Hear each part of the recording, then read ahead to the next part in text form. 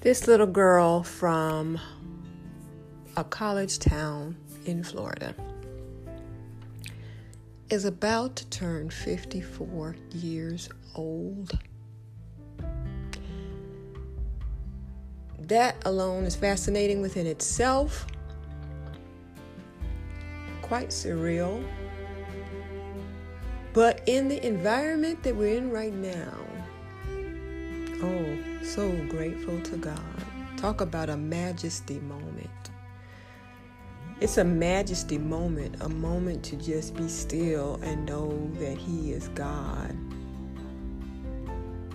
To behold His glory and majesty, just to be alive today. Just to be breathing freely when so many aren't. Just to be provided for by the King of Kings, making provisions through many venues. For having the peace of God that passeth all understanding in the midst of an epic pandemic. To be in my right mind after so many crazy senseless episodes and situations that I've gotten myself into over the years, and often had to have miraculous deliverance from.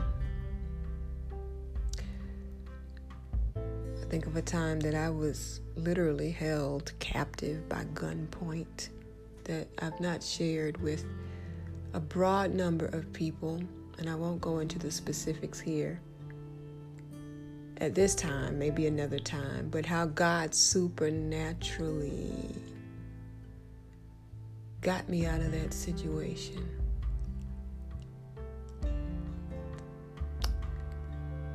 Been abandoned, lied on, betrayed, all types of things. But there have been so many wonderful things. Opportunities to live in multiple places in the country.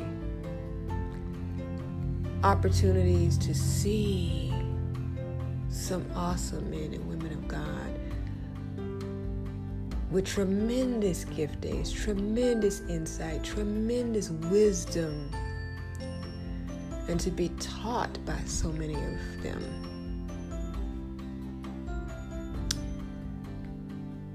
To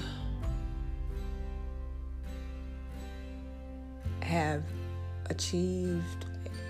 gotten a college degree after, oh my God, yes, graduated from high school early, but dumb decisions, young people decisions, we'll just say that, young people decisions, and when I got serious, deaths of those closest to me that were my primary source of financial support, emotional support, and otherwise. And then 7-8 years for God to hone me, break me down, to humble me, to accept a call in the ministry.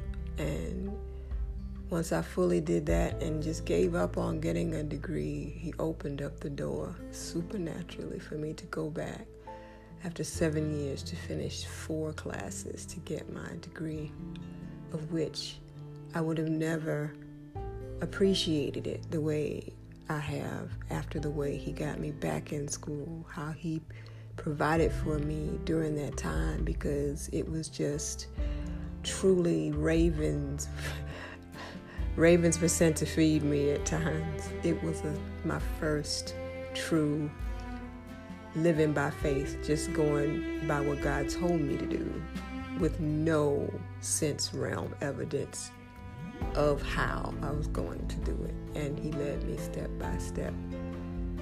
Being married for over 10 years, lots of it great, lots of it not to the point that it exists no longer, but still to have your ex-husband send you a note on the eve of your birthday, thanking God for you and the impact that you had on his life, and praying that God bless you 100-fold for everything that you poured out into his life and that of his child. Great friends, some gone by the wayside. Many just not alive. They haven't made it through this pandemic or just didn't make it to 40 years, some of them. Definitely not 50. Starting again, career-wise, financially, location-wise, career-wise. Did I already say that? After a divorce with another, just by faith. And to sit in this remarkable place and space that he's made for me. He's taught me what dynasty really means. He's taught me now. I thought I understood when he gave me the call and dropped Dynasty Ministries into my spirit and stepped out at that time with my husband on August 12th, 2012, and another former dear friend, still dear to me, though we that dropped off. I thought I understood what that meant, to learn how to rule and reign in life through Jesus Christ, Romans 5:17, and understanding and helping people discover that we were designed to be kings and priests of our God. I thought I understood what that meant, but now I really have a better and clearer understanding, because we prophesy in part and we see in part, and there's so many little parts along the way. But what I want to encourage you with is that our God is faithful. Dynasty Ministries is officially, I'm a member of a local church, a great church that does great things and really does work of the kingdom. But it's I'll say new to me. I'm a member there, but I relocated, and Dynasty was already in existence. But ironically, the organization that still covers, I got confirmation today from a contact in the islands that Dynasty is still officially covered and connected with the organization and bishop that it is, and I'm in good standing. That alone is a miracle within itself. To be able to immediately reach out to a contact there, and they come reach me right back, responded immediately almost, considering it's been years since we've been in contact. But what that bishop had a message on yesterday of the organization that Dynasty is affiliated with, focusing on Psalm 121 for the year, actually. And he testified of a very life-threatening situation that God delivered him out of a few weeks ago. And listening to that, and just the anointing just fell, and I felt such a release. I felt such a breakthrough. The Spirit of God, the oil was flowing down the wall, all through the atmosphere of my secret place. And what I want you to know, wherever you are and whatever you're doing, whatever you're suffering, whatever you're experiencing, be it good, be it awful, be it trying to recover from grief, I can testify to you that God is faithful. Yes, even after the death of loved ones, even after losing finances, jobs, income, homes, I've experienced all of that. And I can tell you that God is faithful. He is a good shepherd. But you have to trust him, because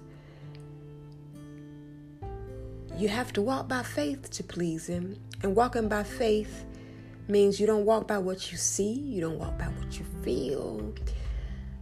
You walk by what the Word of God says. You walk by that love letter full of 66 books, where in various ways he shares with us his love for us, from the inception of this world and the first man that he ever breathed the breath of life into, till the end, when it will all be wrapped up.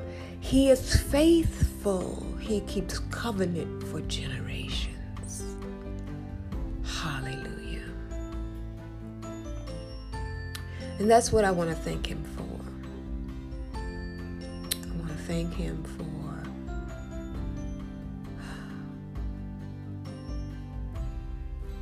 being my shepherd, that I shall not, I do not want, for making me lie down in green pastures, for leading me beside still waters. I want to thank him today for restoring my soul. I can say, after the past few years of just torment, turmoil, struggle, battle, attack, just making it from moment to moment many times, that God is a restorer. He's a keeper. Hallelujah. Hallelujah. Hallelujah. Trust him with your life. He's trustworthy.